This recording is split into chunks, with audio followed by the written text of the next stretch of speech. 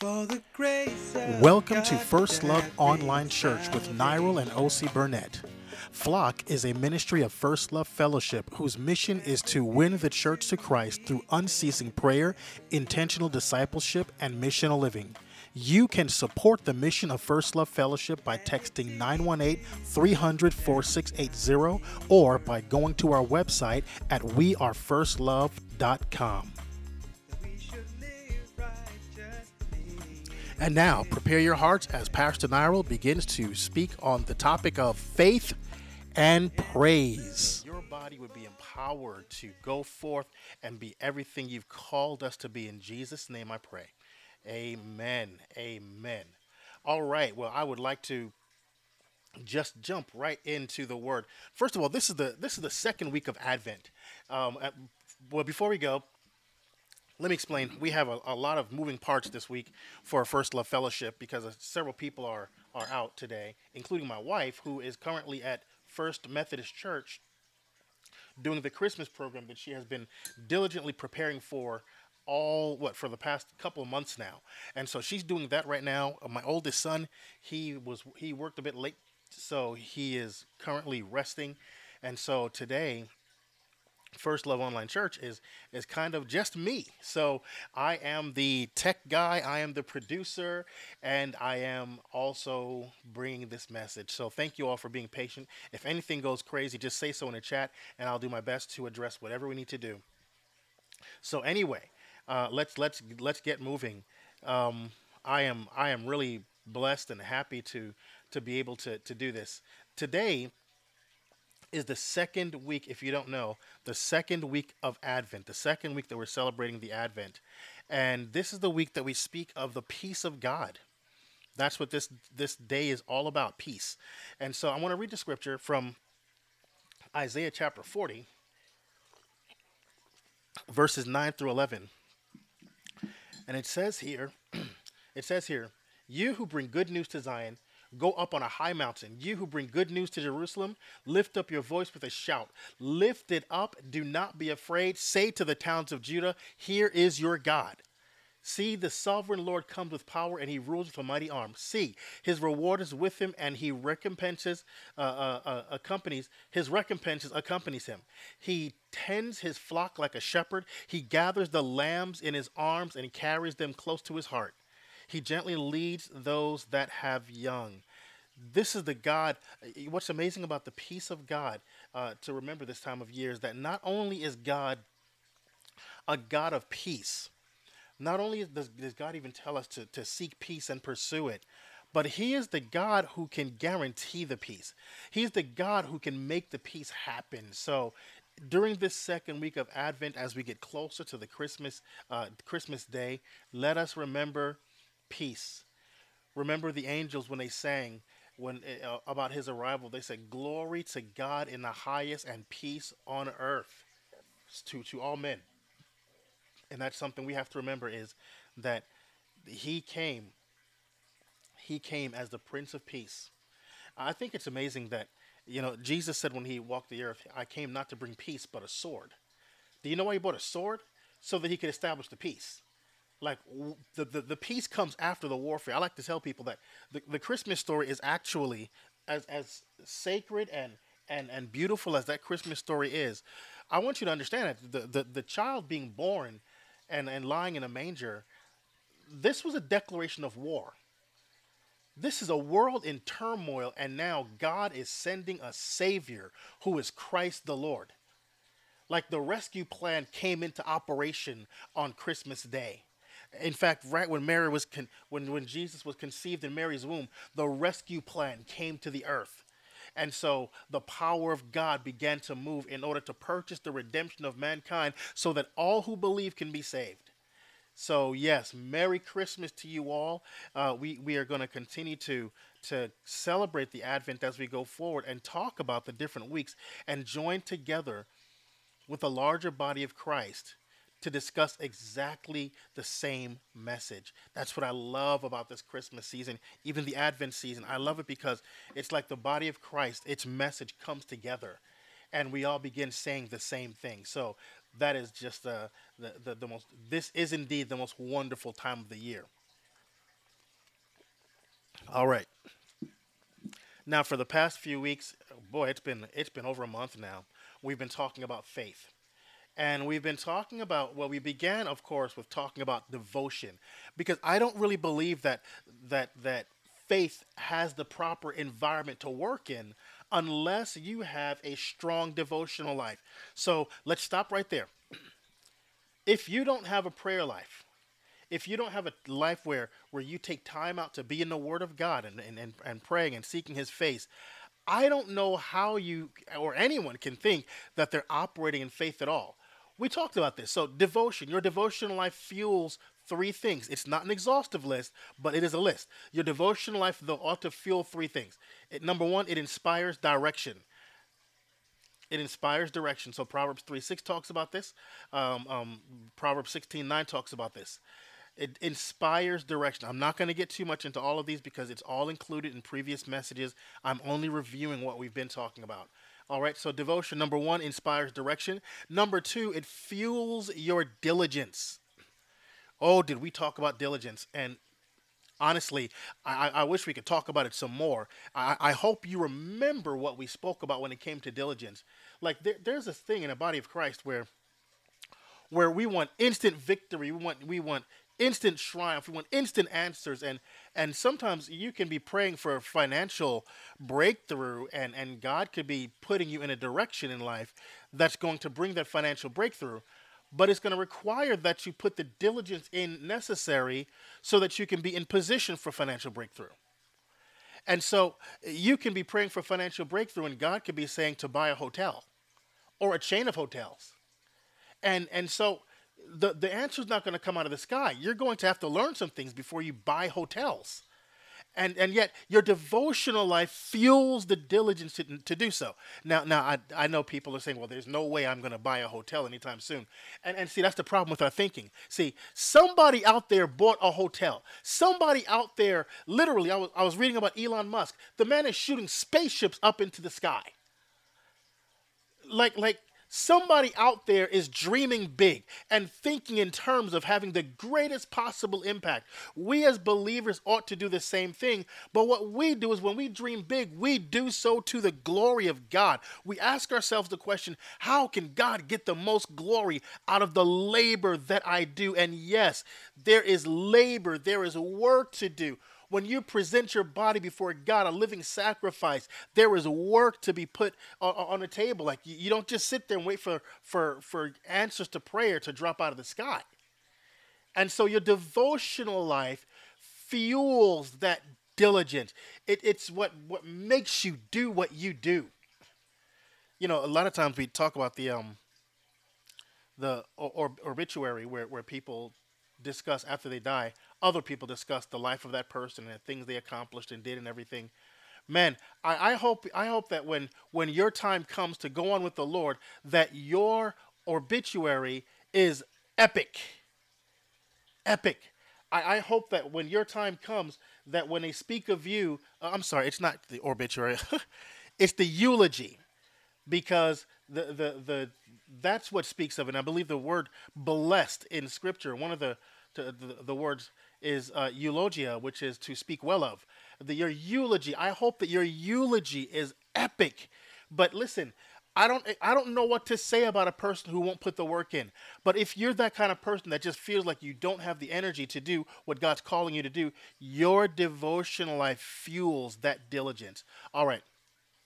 Remember, number one, your devotional life inspires direction. Number two, your devotional life fuels diligence. Number three, your devotional life governs desire. So you're not going forward with an agenda that is uninspired. That you're not going forward with an agenda that is not being birthed by the Holy Spirit's inspiration. And so let's make sure that what we want is correct. See, It's not, even when Jesus says things in scripture, like in Mark 11, what things soever you desire, when you pray, believe that you receive it and you shall have it. See, it's not that you can just think up whatever you want and all of a sudden, bing, it's there. Some of you may have tried it. It didn't happen. You understand. But when the Spirit of God governs your desire, when your devotional life is there to govern that desire by the Spirit of God, what that means now is that you're hearing from the Holy Spirit and wanting that very thing. You're hearing the Spirit speak, and once you hear the Spirit speak, that becomes the thing that you want. It makes perfect sense, right? When Jesus said, nevertheless, not my will, but thy will be done, that was birthed out of his prayer life. That conclusion was birthed out of his prayer life, which governed his desire. And so you can have something you want, but when you submit it to your devotional life and the Holy Spirit begins to speak and talk about what God wants, you lay aside your will and allow your desires to be governed through your devotional life by the Spirit of God. And see, that's how the devotional life works. And this is really when you have your direction inspired and your diligence fueled and your desires governed through your prayer life and your life in a word and fasting and communion and consecration. When you have your life governed through that, that gives the atmosphere for faith to operate. Because you're no longer double-minded. Remember James. He said that a double-minded man is unstable in all of his ways. And he's like, let not that man think he should receive anything from the Lord. And so God does things this way where he wants you to submit yourself devotionally. Submit yourself, your body, a living sacrifice, holy and acceptable unto God. That's Romans 12, chapter 1. I beseech you, therefore, brethren, that you present your body a living sacrifice, holy and acceptable unto God, which is your reasonable service.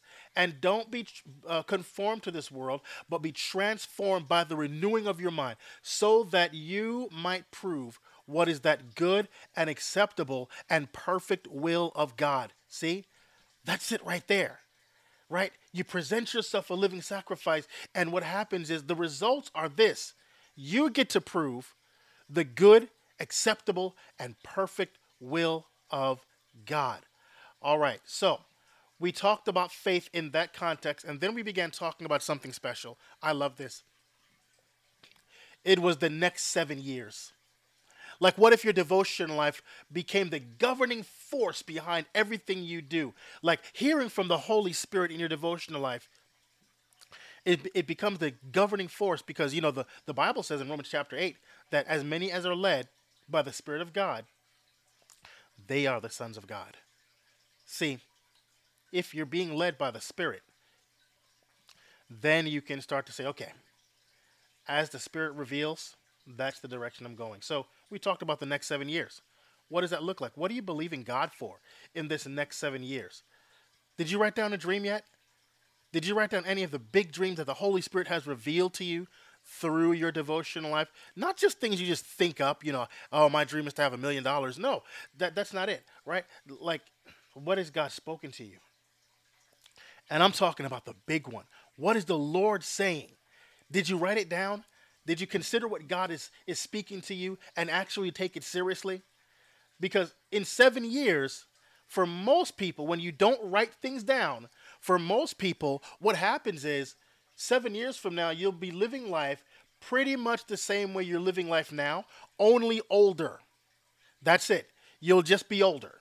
And you'll be pretty much doing the exact same thing you're doing now. Maybe some of you by then will have gotten married. Maybe some of you will have had career changes. But when it comes to the God thing, nothing's changed. Everything is pretty much mundane. And you're going to church and coming home, going to church and coming home, going to church and coming home without any real impact on the world. So the next 7 years, when it comes to faith.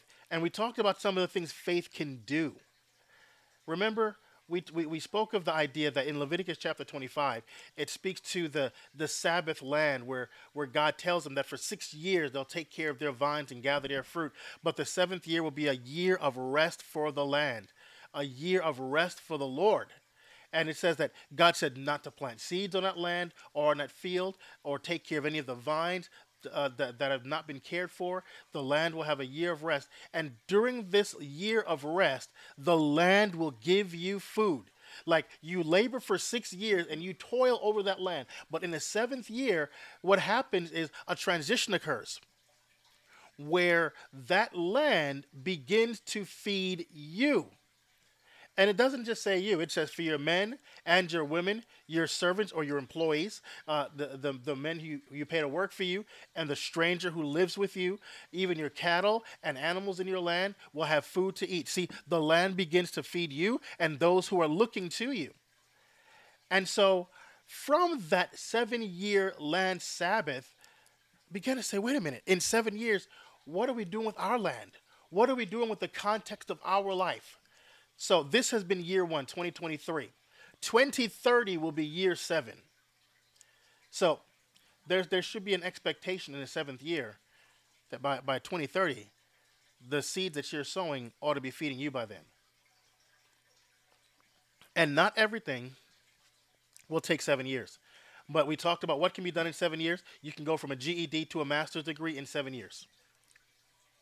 You can go from a poor credit score to an excellent credit score in 7 years. That's right, like that 800 credit score, right? You can master a new skill in a marketplace in 7 years. And I mean a major skill. I'm not talking about like you learned how to type and use Excel.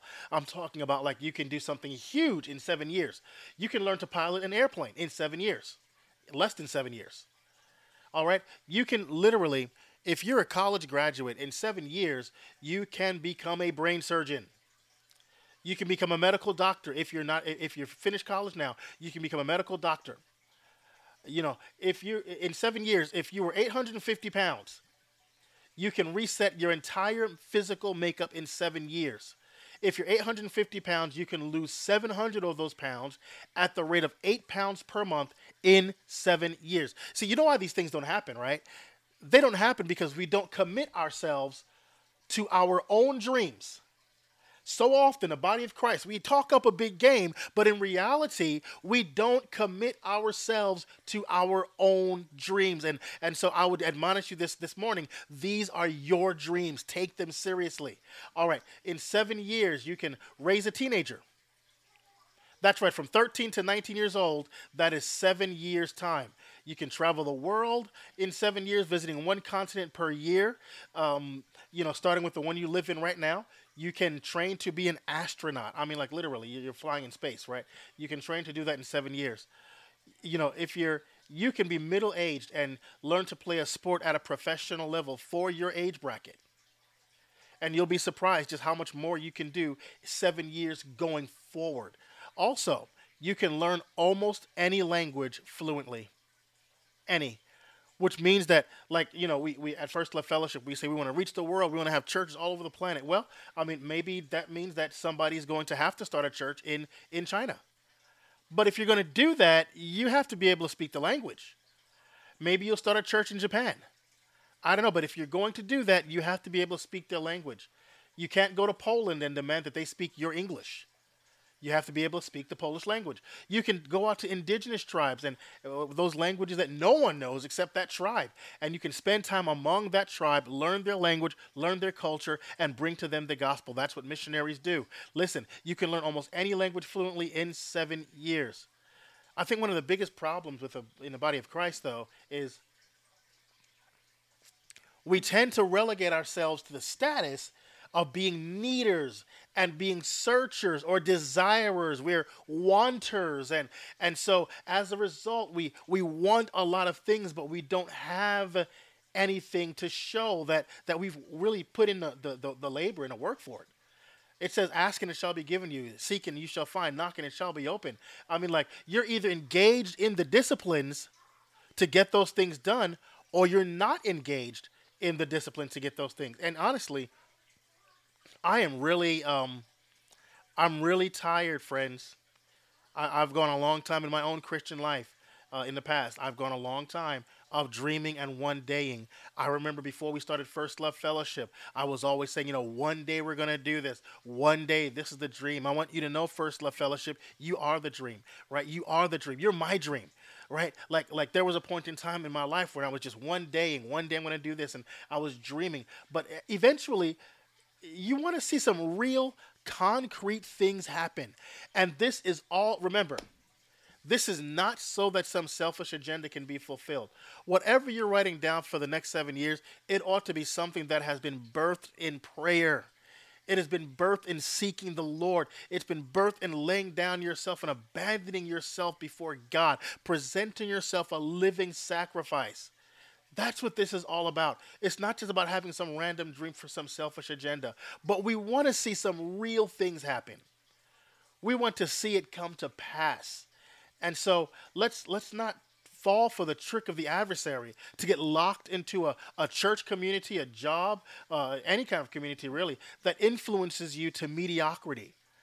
You can literally, in the wrong environment, you can literally be inspired to be unfaithful to your own dreams. And I heard a statement one time, some time ago. It said that it is better to be consistent than to be severe. And honestly, we see result and progress in life not through the extreme things we do, but we see progress in life through the little things we do every day consistently. But we have to be consistent. We have to be diligent in our being consistent, right? Let us not suffer the pain of discipline. Let us suffer rather. Let us suffer the pain of discipline rather than the pain of regret. To allow time to go casually by, it's like a slow suicide.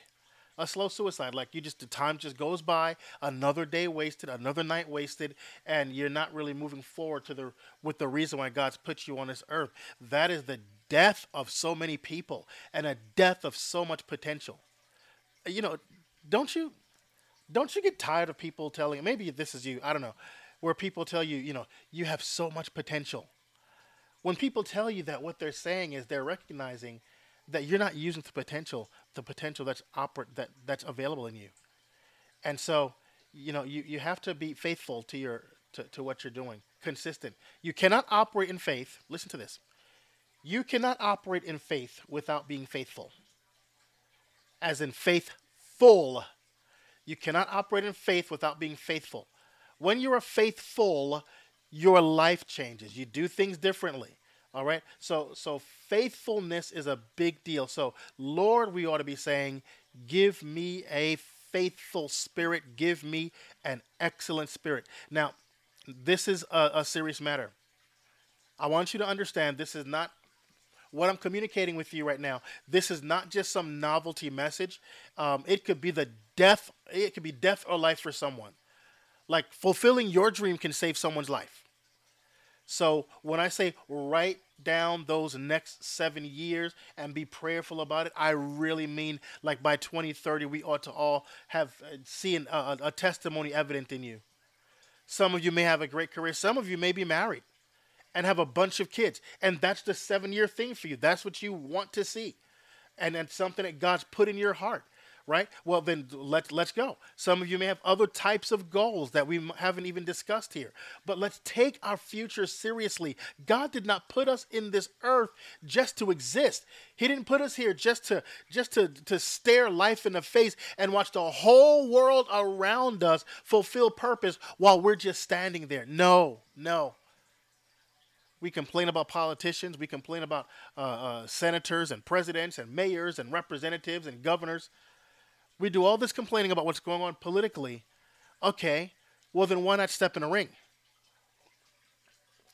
Because if not you, somebody not sent from God will. But if you're called to do it, don't just talk about it, be about it. Because if you don't step out and become that thing, somebody who is not sent from God is going to do it, and they're going to do that in your place. While you're sitting there on Instagram and Facebook and Twitter giving your opinion on some political issue when you could be the governor.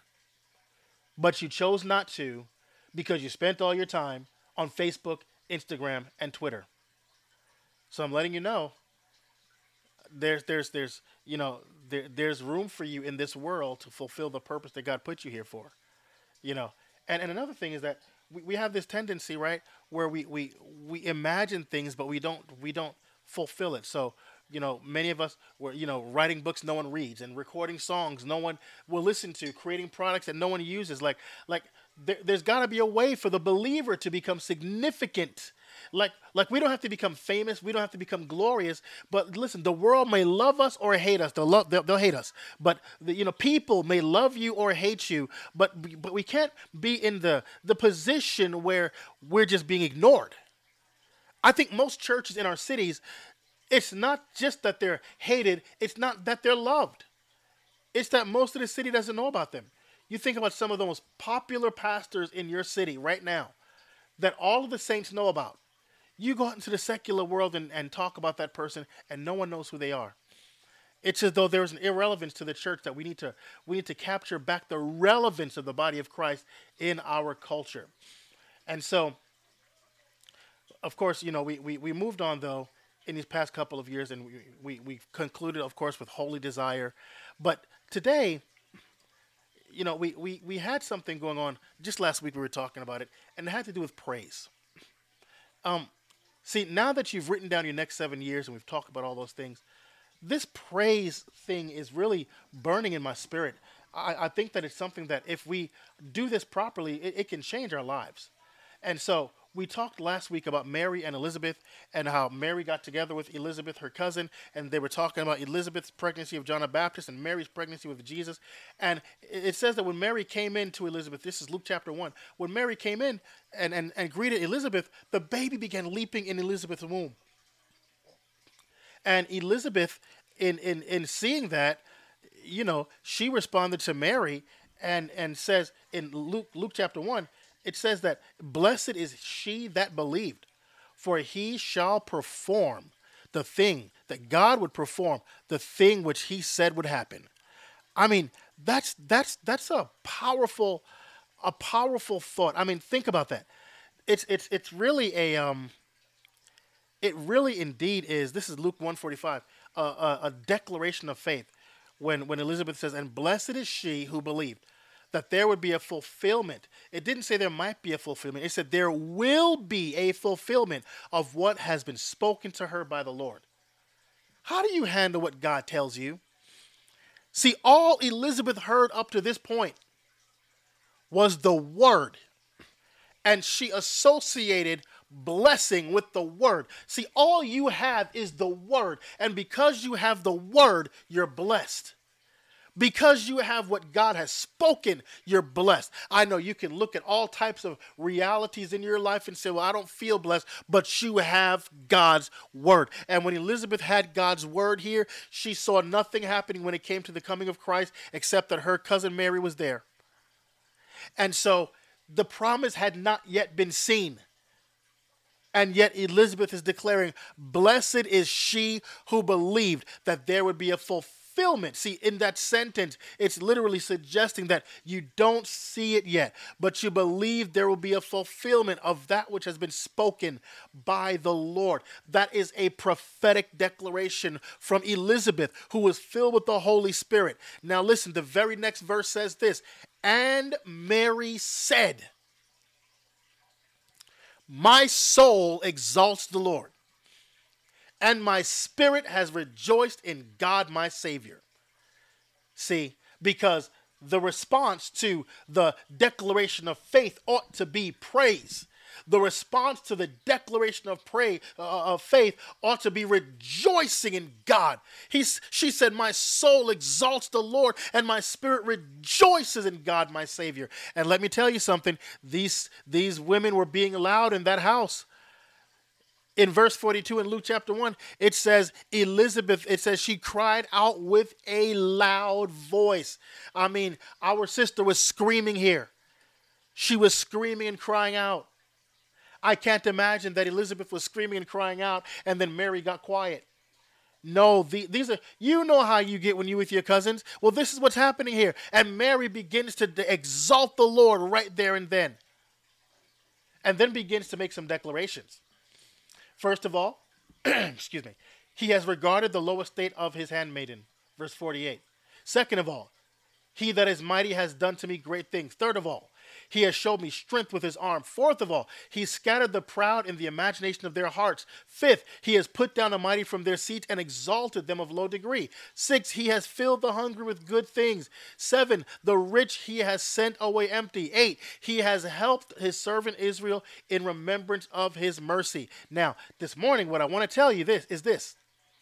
If you truly want to praise God, what must be done is you and I must tell God who he is.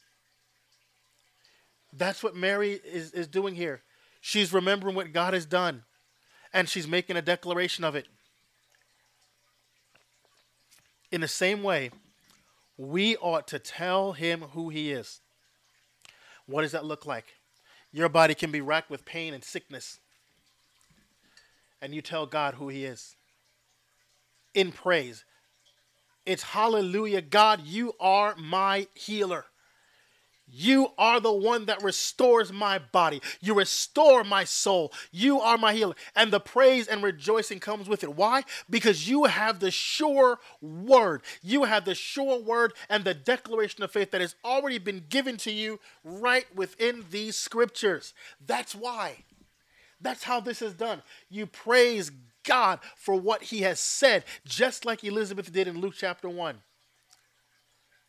You can be dealing with financial problems and you praise God. You give God praise because he is your provider. You may be in a neighborhood where nobody knows the Lord, or in your family where nobody knows the Lord. They need to be saved. They need to come to repentance. They need their sins washed away by the blood of Jesus Christ. But right now, they're smoking weed and drinking alcohol and gambling, and they don't know anything about God. They want nothing to do with God. But you then can say, Lord God, I give you praise that you are the Redeemer of all mankind, and your salvation is available to all who believe. Thank you, Lord. Thank you for your great salvation, that you'll open up their ears to hear the message of the gospel. Our praise life is important. Our praise life is important. If faith is to operate in our lives, we have to have a strong and established life of praise. We ought to have that idea in our hearts that we bless the Lord at all times and his praise shall continually be in our mouth. I want to turn really quickly to Psalm chapter 103. It says here in Psalm 103, in fact, let me look at the New American Standard. I have an Amplified Bible here, but I want to look at this in the New American Standard. Psalm 103. It says here, bless the Lord, O my soul, and all that is within me. Bless his holy name. Now, let's stop really quickly right there. If you're blessing the Lord with all that is in you, it is impossible for that to be some emotionless repetition of some prayer you see written down on a page. No, when you do something with all that's in you, when you praise God with all of your might, something different happens. You come out of the character that you think you have. You come out of personality. You're just not the same when you praise God in this way with all that is within you. It's kind of one of those praises that make people kind of give you the side eye and kind of look at you a little bit, but it's okay. Bless the Lord, oh my soul, and all that is within me. Bless his holy name. Now listen, bless the Lord, oh my soul, and forget none of his benefits. You do know there's benefits with this. There's benefits with knowing God. There's benefits with blessing the Lord. Listen to the benefits. It says, who pardons all your iniquities. Listen, I think more than all of the benefits I know of, this is the one I needed the most. I needed my God problem to end. I needed to know a Father who forgave and blessed. It says, he pardons our iniquities. Listen, heals all your diseases. See, there it is. But it's directly associated with your praise life. It's directly there. Listen, it says, who redeems your life from the pit, who crowns you with loving kindness and compassion, who satisfies your years with good things so that your youth is renewed like the eagle.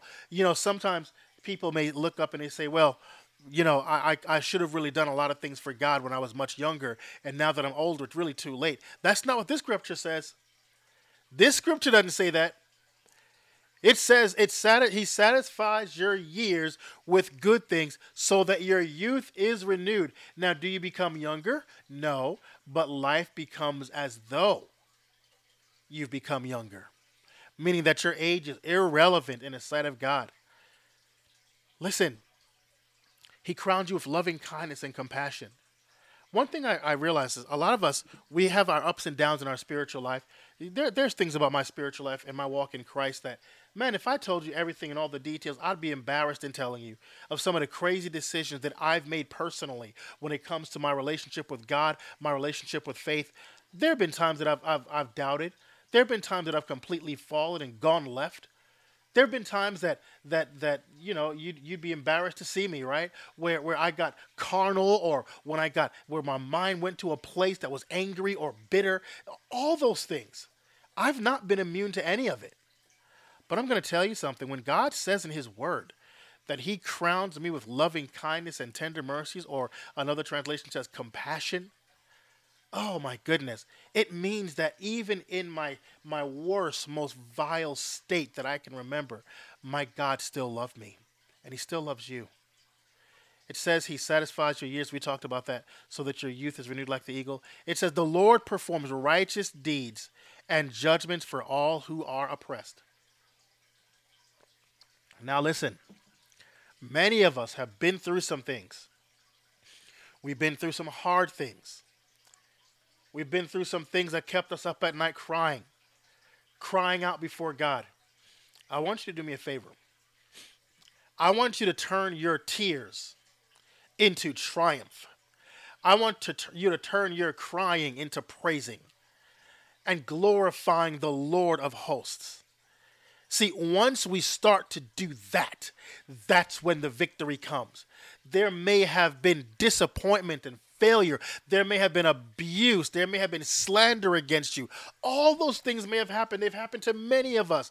But when the feelings associated with those things, when you turn those feelings into praise unto God, what you're doing is you're letting your enemy know that what he tried to do, what he tried to get out of you did not and will not work.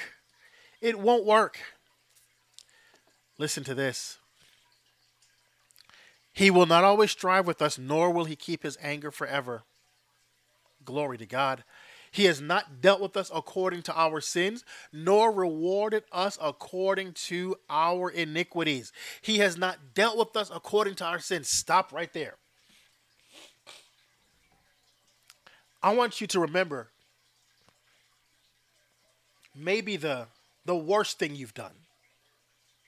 Do you realize that whatever fallout you're feeling from the worst thing you've done, not from God. It is not from God. The fallout of your sin, that inner turmoil that you may experience because of the sin that you've committed, that is not from the Lord. And I'll tell you why.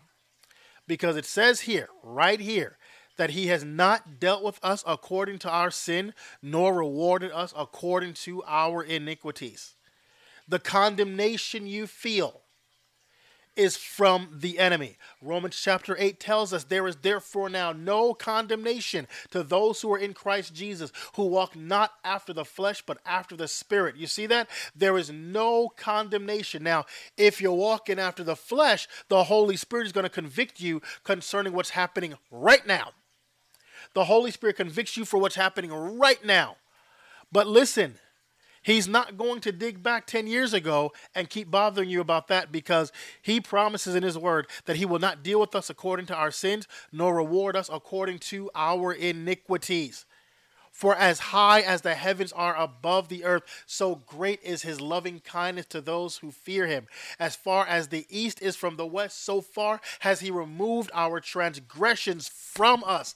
Listen, what that means is that the sins that you've committed in the past have zero impact on the faith you're able to operate in today. Some people may say, well, I did a lot of bad things, and so that's why God can't bless me. It's because I've committed some sins in my past that are affecting me today. Well, no. How about no? How about no? How about Psalm 103? How about considering the idea that God has already forgiven you? If you have repented of your sins, it says if we confess our sins, friend, he is faithful and just to forgive you of your sin and cleanse you from how much unrighteousness? 1 John 1, it says, cleanse you from all unrighteousness. Not some of it, but cleanse you from all of it. And so he's removed your transgressions. It says, just as a father has compassion on his children, so the Lord has compassion on those who fear him. See, there's something special about when we begin to praise God. Remember, all that I just said to you is connected with the idea of praise. All that I just said to you is connected with the idea of blessing God with all that is within you. There is a praise that we ought to lift up before God that goes far beyond just the quiet repetition of a prayer written on a paper. There is a praise that God has called us to bring that goes high. I mean, shout unto God as though he's so high up that your voice has to reach him, right? Like glorify his name, bless him, start your day off, end your day in praise. This is what God has called us to.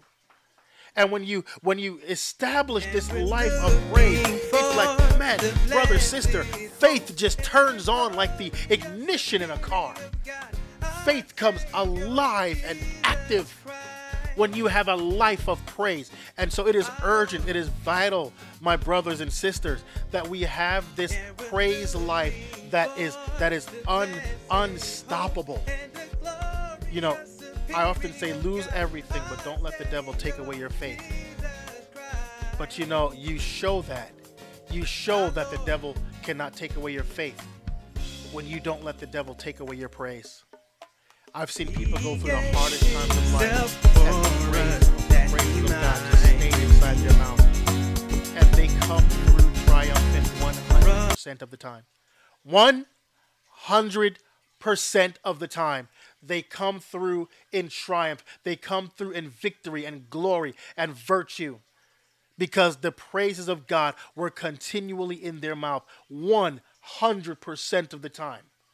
Sometimes we have an expected answer and God does things in a way that we did not expect. But 100% of the time, you hold on to your faith, all things will work out for the good to those who love God and to those who are the called according to his purpose. I want you to love on him and watch everything work together for the good because this thing works 100% of the time. I remember some of the greatest tragedies of my life, the hardest moments of my life, and I had the honor. Before I learned it was a different story, but once I learned this, things were different. When I learned that even in the worst of circumstances, that the praises of God remain in my mouth. It's like the nearness and closeness of God came to where it's like I never felt alone when I had the praises of God in my mouth. There was no other time when I felt like he was more with me than when I was praising God. It's like his presence just came. It says in the scripture in Psalms that he inhabits the praises of Israel. Well, I'm going to tell you something. There's something to that. There's something to that when we praise God that he begins to inhabit those praises. Like his presence comes, his presence shows up. The presence and power of the Holy Spirit shows up. And all of a sudden what we have is we have the environment where faith can operate. And so when you're telling God he is your healer and you feel the pain in your body, but whatever body parts you have that can move, you're moving them for his glory and praising him, oh, you better believe the Lord himself is there with you. That's right. If you're struggling with strongholds, if you're struggling with fear, if you're struggling with bitterness and offense, I'm telling you, you repent of your sins and you get to rejoicing, and God will enable you to forgive anyone. He will enable you to forgive anyone. Praise is the demonstration of our victory over the enemy. It is a demonstration of it all. When we are praising God, we have the stage set to operate in faith. That is the victory that overcomes the world. It says that in Scripture, that faith is the victory that overcomes the world. This is it, even our faith. God is doing something mighty in the lives of people who will not allow the praises of God to cease from their mouth.